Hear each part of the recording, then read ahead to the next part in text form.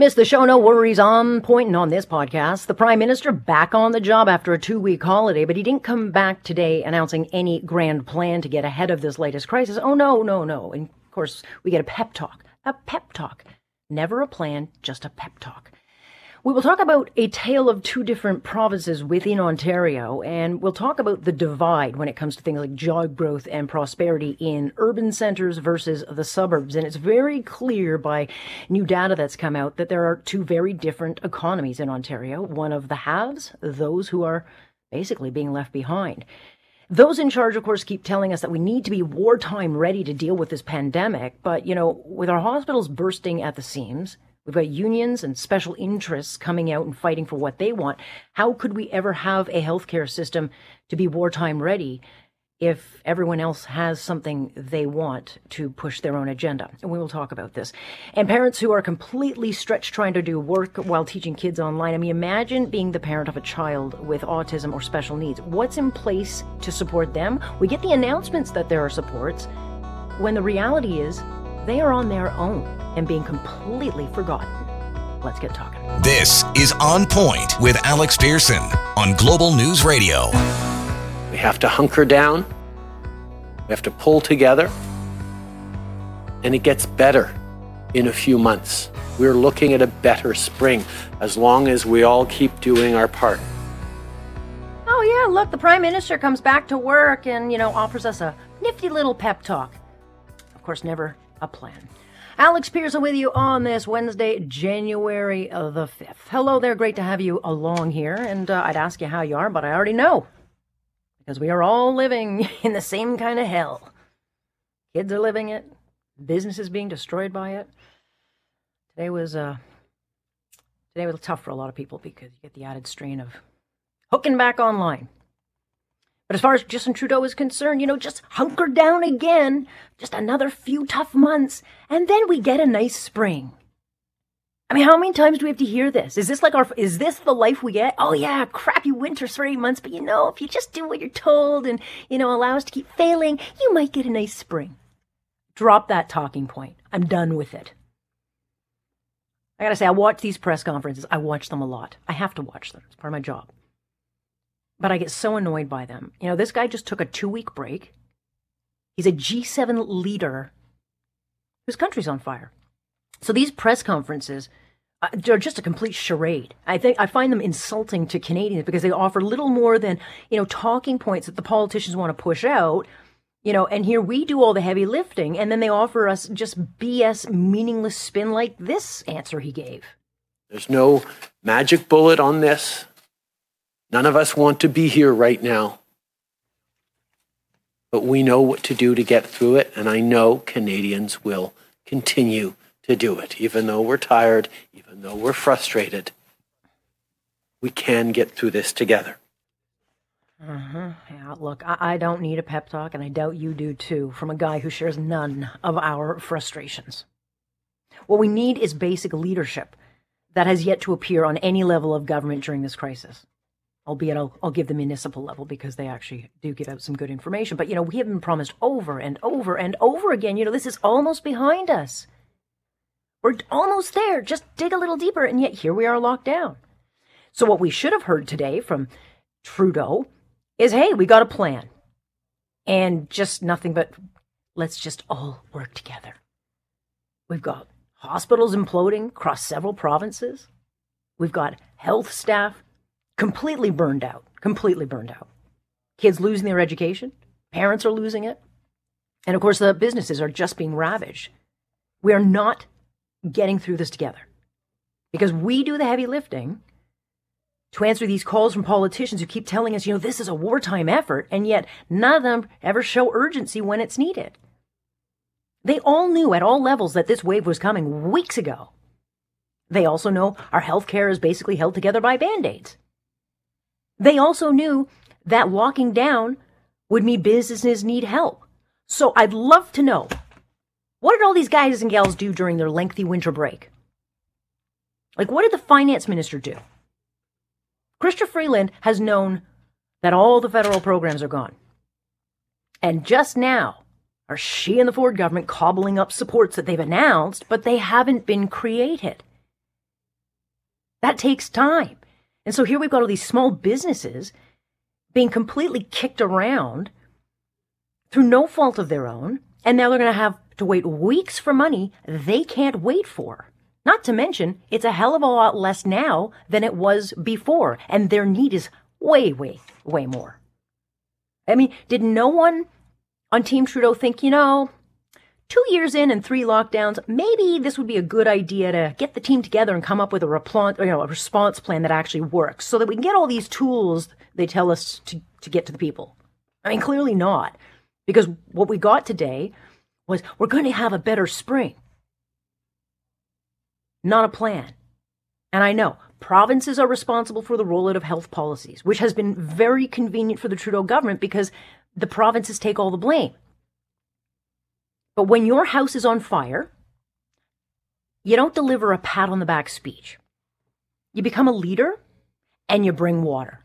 You come out and you tell Canadians who are exhausted and stressed out and getting their kids online and wondering how they're going to pay the bills, you come out and you say, look, we've talked to the premiers over the break and collectively we've come up with an emergency plan. A plan where the military will be called into action to, shore up things like health delivery to maybe give the nurses and frontline staff a break.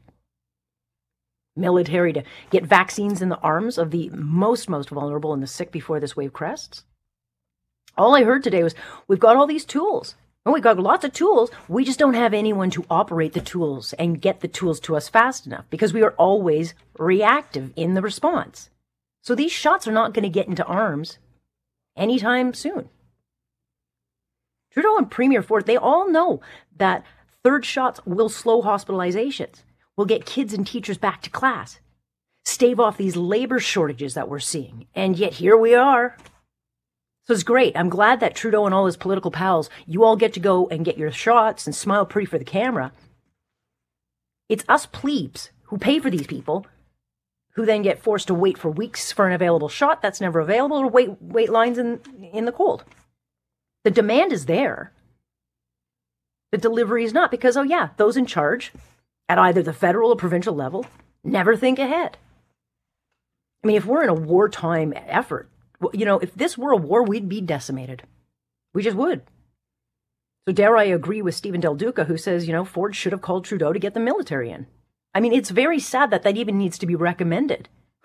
Suggesting the obvious. Never mind that those in charge remain so reactive all the time that we just get brought to this never-ending brink of collapse. And I don't know if you actually know or see what's going on in Quebec, but their utter lack of incompetence in dealing with this gong show has actually led to martial law. Because when I saw this video, I was disgusted. But this is what Quebecers hear as they're locked down and dealing with curfews once it gets dark. You are ordered between 10 p.m. and 5 a.m. to be at your residence or the ground of that residence. Refusal to obey either of these orders makes you liable to a fine ranging from There you go. We are not in China. This is happening in a democratic country, and I find it appalling. And it's happening because those in charge, the politicians, they don't do their job, so they just freely take away our rights and then say, well, we have to do it because of health. And then for some reason, we just kind of shrug. Now Quebec is saying, well, you have to have a vaccine passport to buy booze and pots. I mean, that's their big up yours to the people who don't get vaccinated. Well, hello? Are they that stupid? They do know there's a black market, right? And you don't need a vaccine passport to buy pot. Dummies. These politicians seem to forget that they work for us. We pay them a lot of money to do their jobs, and they're not doing them.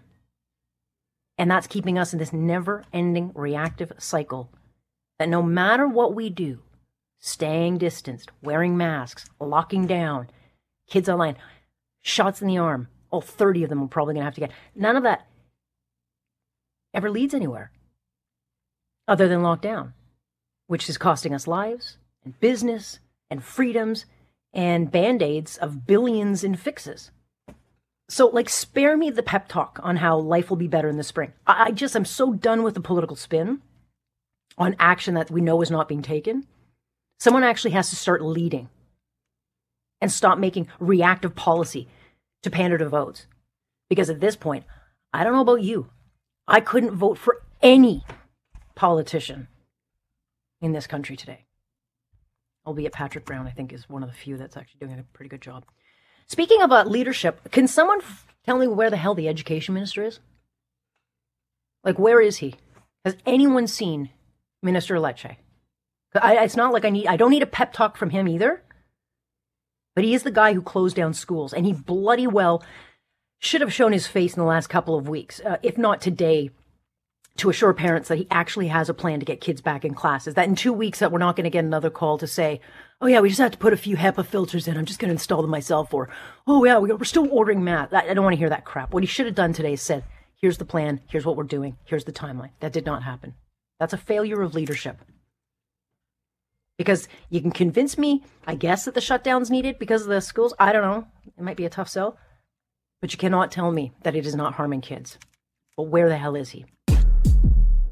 Alrighty, great to have you here on this Wednesday night. You know, I have always thought that there's a growing divide in this province where those outside the GTA kind of feel like they have no voice and are often ignored by the decision makers who always focus on Vote Rich 905. Well, there's an interesting report that Fraser Institute has put out where they kind of confirm this, revealing that when it comes to job growth in and around the GTA over the last decade, Toronto and Ottawa have had huge growth, while smaller rural areas just kind of keep falling behind. And when you look at the numbers, the GTA grew by 21.7% over 2008 to 2019. So it almost doubled the national average of 11.9%. In Ottawa and surrounding areas, it was also strong at 16.1%. But then you go into areas of the manufacturing regions. You look to Thunder Bay, Peterborough, Windsor, and London, and job growth through that whole same period shrunk almost to 10%. So there's a real divide. Ben Eisen is Senior Fellow in Fiscal and Provincial Prosperity Studies, a former Director of Provincial Prosperity, and he is with the Fraser Institute. Good to have you, Ben. Thanks so much for having me. So your study basically reveals what I think most people know, is that Ontario has two very different economies. One is the haves, the other are the falling behind. Yeah, I think that's a very fair characterization. We've had for a long period of time, in which there was relatively dynamic job growth and job creation taking place in Toronto and in the immediately surrounding area, and then to a lesser extent, but still there in Ottawa, so the two capitals, the federal and provincial capitals. But then there's other parts of the province that are quite heavily populated, not compared to Toronto, but compared to most parts of Canada. Mm-hmm. Places like southwestern Ontario, eastern Ontario, and northern Ontario that were experiencing almost no job growth at all. And in some cases, we don't have as good data as we'd like, but experiencing very little household income growth as well, as far at least as the data that we have can tell us. So it really has created a disconnect, I think, in Ontario, in which people in Toronto and to some extent Ottawa feel they're living in prosperous jurisdictions, whereas for a long time, people in other parts of the province have been looking around, seeing all the economic pain around them, and feeling like it isn't even being noticed. Well, right. And that would speak to the, kind of irritation and anger a lot of people outside of the GT, and maybe GTHA feel, where it's like, we're voting in people, but we don't have a voice, and we're the ones who aren't reaping the rewards. So there's where you get the anger. But am I right to assume then the decimation of the manufacturing sector in these regions? Because I'm looking at these smaller areas. These are the manufacturing hubs that have disappeared over the last, decade and a half. Is that why? I would have to say that, yes, that's the primary driver of the results being as difficult as they are in manufacturing regions. And it actually started before 2008. Right. The economic pain started to set in, but we measure since the recession itself. But absolutely, manufacturing jurisdictions have been hit particularly hard. And, the thing is, one fundamental difference between Ontario and the other parts of Canada is that we're so populous that our sort of secondary cities are still big places. So, if you look at a place like, let's say, Nova Scotia, and you hear, okay, the job creation is happening in Halifax, well, the rest of the place isn't that populated. Whereas if in Ontario, the places that we've seen struggle so much are big places with lots of Canadians. And it's not a small issue dealing with a small number of people. Like London, Ontario, for instance, is about the same size as Halifax. And that's not, so the fact that it struggled so significantly is important. Southwestern Ontario is about as populous, as the entire Atlantic region that's southwestern outside of the GTHA. And, we have entire regional development strategies. We have think tanks, all kinds of things about the productivity and economic challenges of Atlantic Canada, but not similar attention and concern, so far at least, to what's going on in as populous a region as all of Atlantic Canada, which is southwestern Ontario. Just for example, northern Ontario and eastern Ontario, also bigger than some provinces. So these are not empty places we're talking about. Yeah. This is a lot of people, and to some extent it's a lot of forgotten people when it comes to policy making in this country. Right, exactly. But we do know, Ben, Toronto's expensive. The GTA is expensive. Most people are being priced out of this. They can't buy a home. So a lot of people, as we've seen in this pandemic, certainly are shifting their way and saying, I'm going to go. But they've got to have a reason to go, and there's got to be something there for them. And so if the takeaway, and I'm in politics, if I'm looking at it, I say, well, look, I've got to create more opportunity, because clearly people will go there. It's a way to address housing issues. But if there's no growth, people are going to go to these places and say, well, why did I come here? There's nothing here. And so this is going to take some leadership. But people will go to these places, these smaller regions, if there's something to go to. Yes, and it's going to be very interesting to see, obviously, as you mentioned, there's some migration patterns that maybe were beginning already but have been greatly accelerated by the pandemic. So it'll be interesting in the years ahead to see what happens with respect to population growth in these different cities across the province, as well as in job creation. But you're certainly right. We want to make sure that there's opportunity. We want to make sure that there's economic growth, that there's job creation all across the province, and that it isn't so heavily concentrated in Toronto, because that'll make a more prosperous Ontario overall. And we need to be conscious of it. We need to be aware, and we need to make sure that Ontarians are able to understand what's happening in their province, because there's many regions that are so disconnected from what's happening elsewhere that it can sometimes be hard to think of Ontario as one cohesive province, because things are so different from place to place.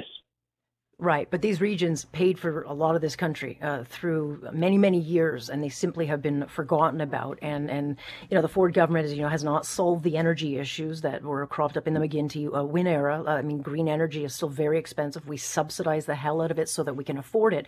This is what drove manufacturing out, and until those issues are solved, I don't know how you draw manufacturing and investment into these areas, which is why I think we keep seeing investment going into electric vehicles and all those things, but those are a long way off.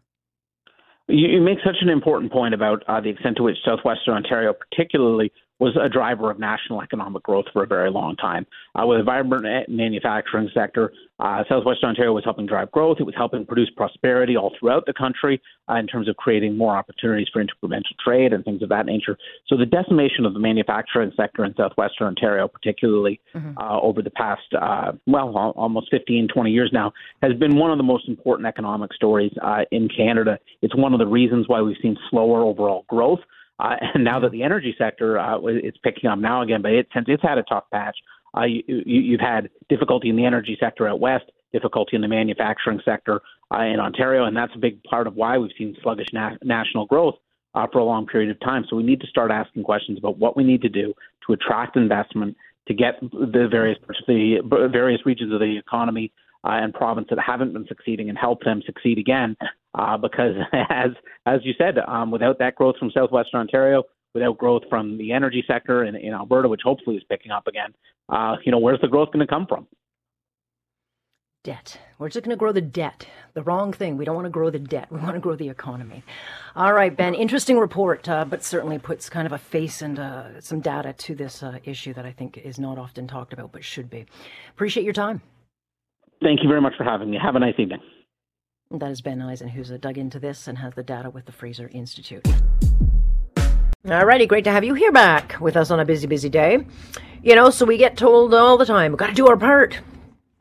Politicians like to say we need this wartime effort to beat the virus, and yet 2 years later, 3 lockdowns in, we get pep talks. And you'd think maybe during their 2-week break that the Prime Minister and politicians, those in charge, might actually want to come up with a plan, like any plan. Some kind of plan. A plan, maybe, expedite shots into arms, shore up hospital supports, make sure businesses have aid. If we actually had to go to war and get war prepared with these bozos in charge, we'd go to the wrong battle. That's just the truth.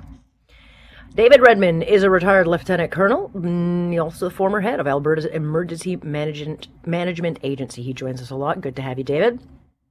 Hi, Alex. Glad to be here. Yeah, I was very frustrated. I get frustrated watching these press conferences because after a while you want them to say something. And so for the Prime Minister to come out today in a lockdown, parents going online with education again, here we are in the same place we were in 2020 of March. We never get a plan. At no time does it look like anybody, like the premiers or the Prime Minister, decided, you know what, we should put our heads together now and come up with a new plan because what we're doing is not working. I totally agree. It's as if a plan is a dirty word. We all know that the first step in any process is to set the right aim, and the aim all along should have been to minimize the impact of COVID-19 on our country and on each of our provinces. If we had set that aim instead of minimizing the impact of COVID-19 on our medical system, we probably would be free and clear of this pandemic like many other jurisdictions in the world. Yeah, one of the challenges, it works politically for, against each other. But, one of the big problems in this pandemic is that the federal government does things like the procuring, they buy the vaccines, they deal with border issues and that kind of stuff. But it's the provinces that roll out the health. I mean, the feds pay for it. We pay for it. The feds give the payments. But it's the provinces that deliver these services. And so you got the provinces that are stuck doing all the heavy lifting. A prime minister who's like, well, shame on them. So he can kind of hide behind them. But what we need clearly is for them to work together to get a plan. And so what I would like to have heard from the Prime Minister is, look, we're going to expedite things of getting shots into arms, bring in the military, set up some sites. I mean, clearly we're not working at a wartime effort speed. And I know you don't like that talking point, but that is what they keep saying, is that we're in this wartime effort, but we get no urgency. So I want to take you and your listeners back to first principles. Number one, a pandemic is a provincial responsibility, healthcare being a provincial responsibility. And the only people who can walk us out of this mess are the premiers. And the very first principle in a pandemic is to care for those most at risk. Over 93% of all the deaths in Canada have happened in our seniors who have severe comorbidities, average age 82, average number of comorbidities 2.8. If back in March of 2020, we had actually focused protection on those who are most at risk and had dealt with that issue, we potentially could have seen at least half less deaths than we've seen. COVID is not any more deadly for people under the age of 60 than seasonal influenza. So there is no reason for lockdowns. There is no reason for children not to be in schools. And the people who are under 60 without severe comorbidities should have lived their lives without fear. The damage that we've done has been caused by lockdowns, not by COVID. Now, just focusing on that fact that the deaths have occurred in our seniors, we know each of the viruses at mutations of the virus have become more contagious but less deadly. And now the Omicron, we see the data coming out of South Africa and around the world. We know it's less deadly, and yet we're continuing to react as if everyone is at risk, and they're not. And the people who are at risk, we're still not treating them any better than we did in March of 2020. Yeah, I think you raise a good point. I mean, the biggest issue is that we have a healthcare system that is kept together by, Band-Aids. And so we've got frontline staff who are absolutely exhausted.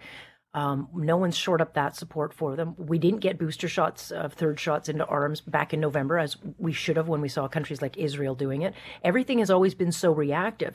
And so, you look at it now, it's too late. We have to now watch everything implode again when it really was very preventable, especially in Canada, where so many people, David, as you know, are vaccinated and did what they were asked. Well, and so I want to come back to that point in a minute, but let's go back to the point about the staff in the hospitals being overwhelmed. The staff in the hospitals shouldn't have been overwhelmed if our medical officers of health had devoted their time to increasing the capacities within our hospitals instead of decreasing it. What they did is they sent complete sections of hospitals home because they were exposed to the virus. You never quarantine exposed people, only sick people. In fact, in a hospital, some people could have worked regular shifts even if they were contagious. We've done that with other viruses before, so we've created part of the overwhelming of our medical system. Our medical officers of health haven't done. It's 2 years now. To be constantly told that we're going to overwhelm our medical system is gross negligence on behalf of the people that run our hospitals. But let's go to the vaccines. Israel is an excellent example. You're right. They did do the booster shots, and yet 93% of the people in hospital in Israel are triple vaccinated. We've proved that these vaccines don't stop you catching it and don't stop you needing hospitalization and don't stop you transmitting the virus. We need to have a very serious discussion about the fact that just putting more jabs in arms is not achieving anything. Well, it's certainly a contentious issue, and if you bring it up, then you get ravaged even questioning it. But, there are many wondering how many jabs are we going to have to get into arms to get this freedom we were promised that we would get. And, I know that they decrease illness, but they don't stop this thing. And so it's very clear, vaccines or not, we've got to get figuring this out, and we just aren't. I have no faith in these leaders at all. Clearly, Omicron's bypassed the current vaccines. Getting more jabs of them, it's still bypassing them. The proof is in the pudding. Israel's got 3 jabs. They've still got a whole whack of people in their hospital with Omicron. The same thing's happening in the UK. The same thing's happening all over the world. So repeating exactly the same process and getting exactly the same result means we're not learning from evidence, and we're not learning from anyone else. We keep thinking that COVID Canada is different than COVID anywhere else in the world. It's time that we put the right people in charge. The Premier should be having a complete review of what we're doing.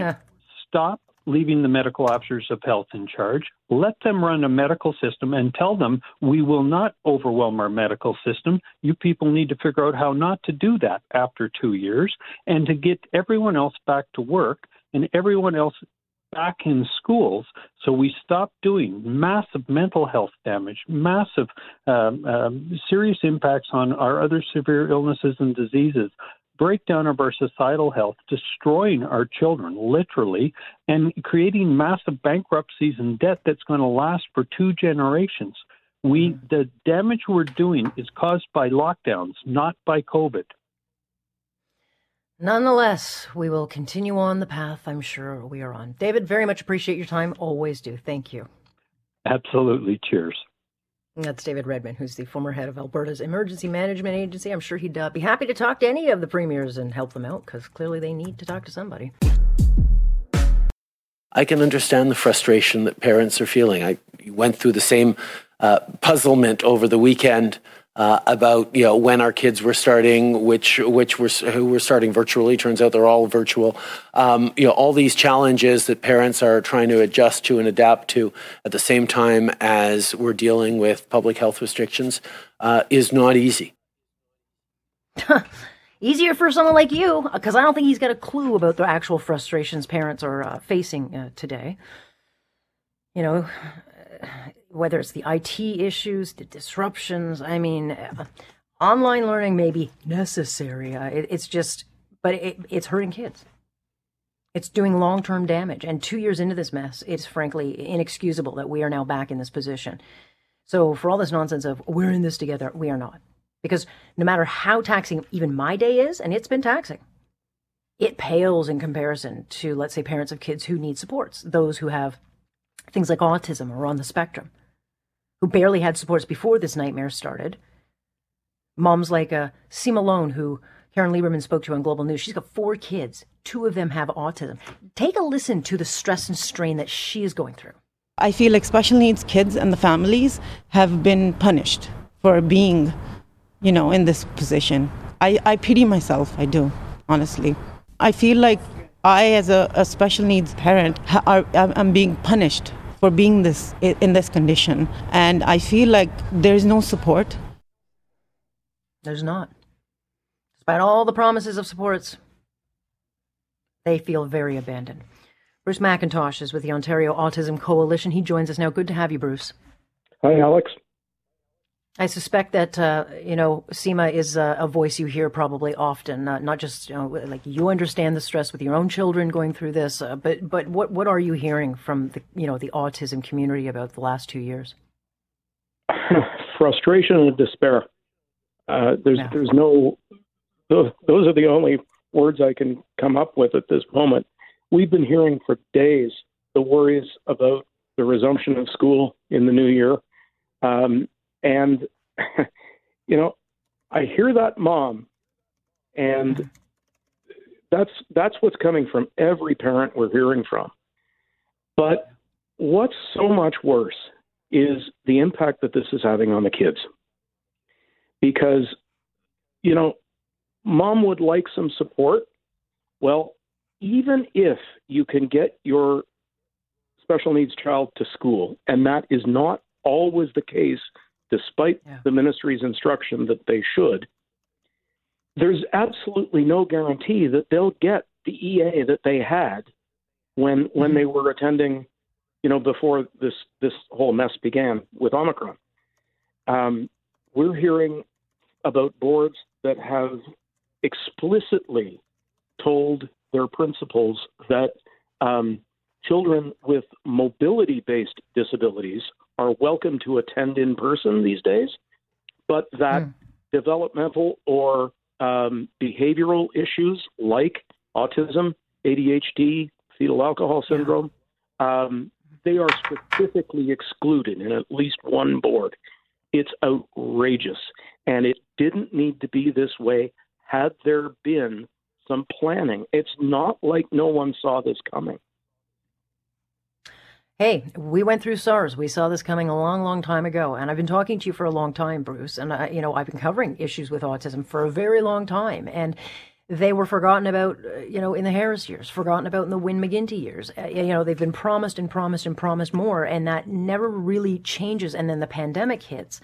And kids are resilient to a point, but they need structure. And when you've got children with autism, they need consistency. And so do you have data? Are you starting to see some of the issues and some of the regression? Are kids falling behind and regressing? All I can offer you is anecdotal evidence, but that is coming from, for example, we have 13,000 people in our Facebook group, and one of our moms started a thread yesterday asking, what board are you in? What is your child's placement? Are they at the higher needs end of the spectrum or the lower needs end? Just try to get a picture. In every single case, something wasn't right.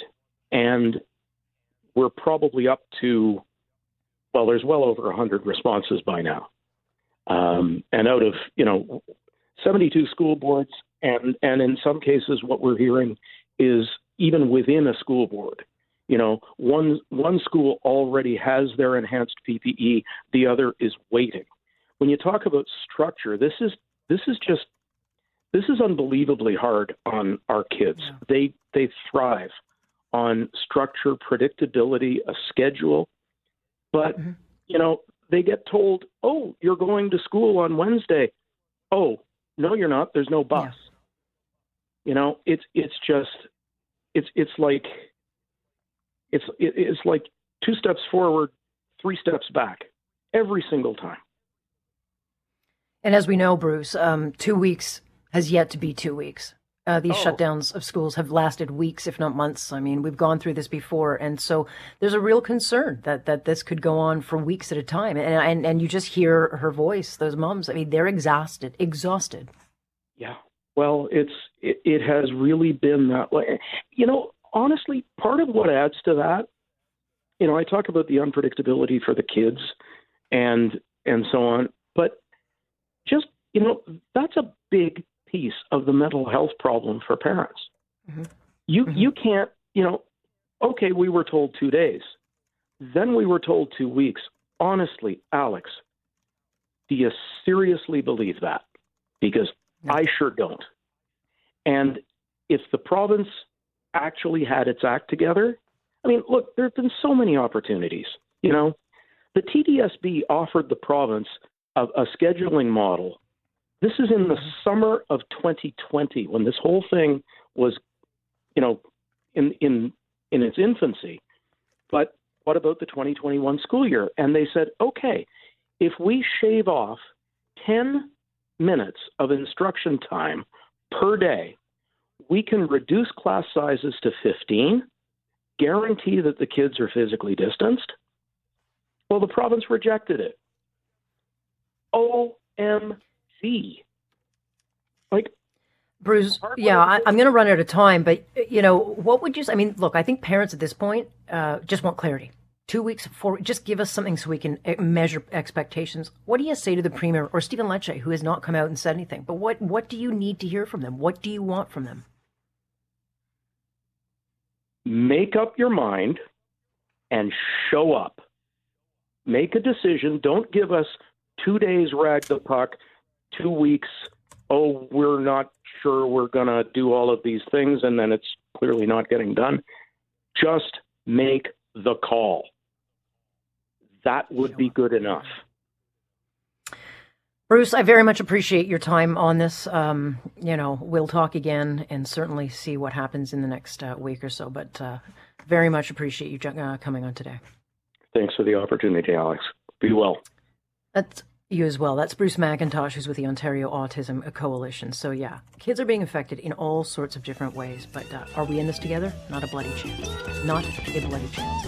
Thank you for listening. Of course, you can join me live Monday through Friday starting 6:30 sharp here. I'm Alex Pearson on Point, and this is Global News Radio.